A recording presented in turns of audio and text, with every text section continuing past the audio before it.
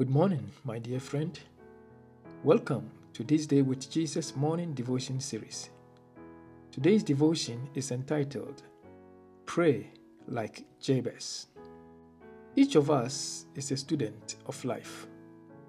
Each passing moment, whether pleasant or unpleasant, joyful or sorrowful, is intended to teach us about our nature and place in life. This is an experience that the majority of us have had or would have. Regrettably, not everyone understands this. Many people believe that adversity in life is a sign of sin or a curse. The Bible shows that God is concerned with every aspect of our lives and that He is capable and willing to work in our favor.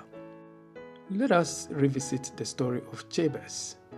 The Bible says in 1 Chronicles chapter 4, verses 9 and 10, Now, Jabez was more honorable than his brothers. His mother had named him Jabez, saying, Because I bore him in pain. And Jabez called out to the God of Israel, If only you would bless me and enlarge my territory. May your hand be with me and keep me from harm, so that I will be free from pain. And God granted the request of Jabez. Jabez called upon God. Did God hear him? Yes. All his requests were granted. What makes you think that your condition is different from that of Jabez? God responds whenever his children call upon him.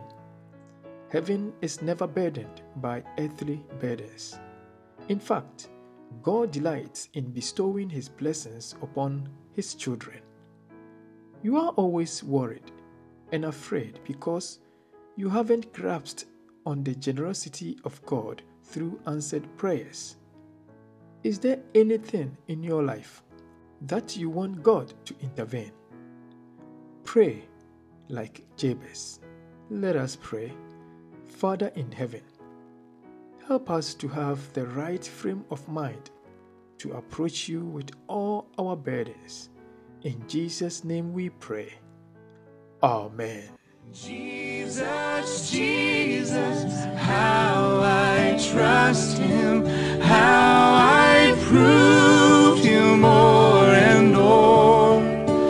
Jesus, Jesus, precious Jesus, oh, for grace to trust Him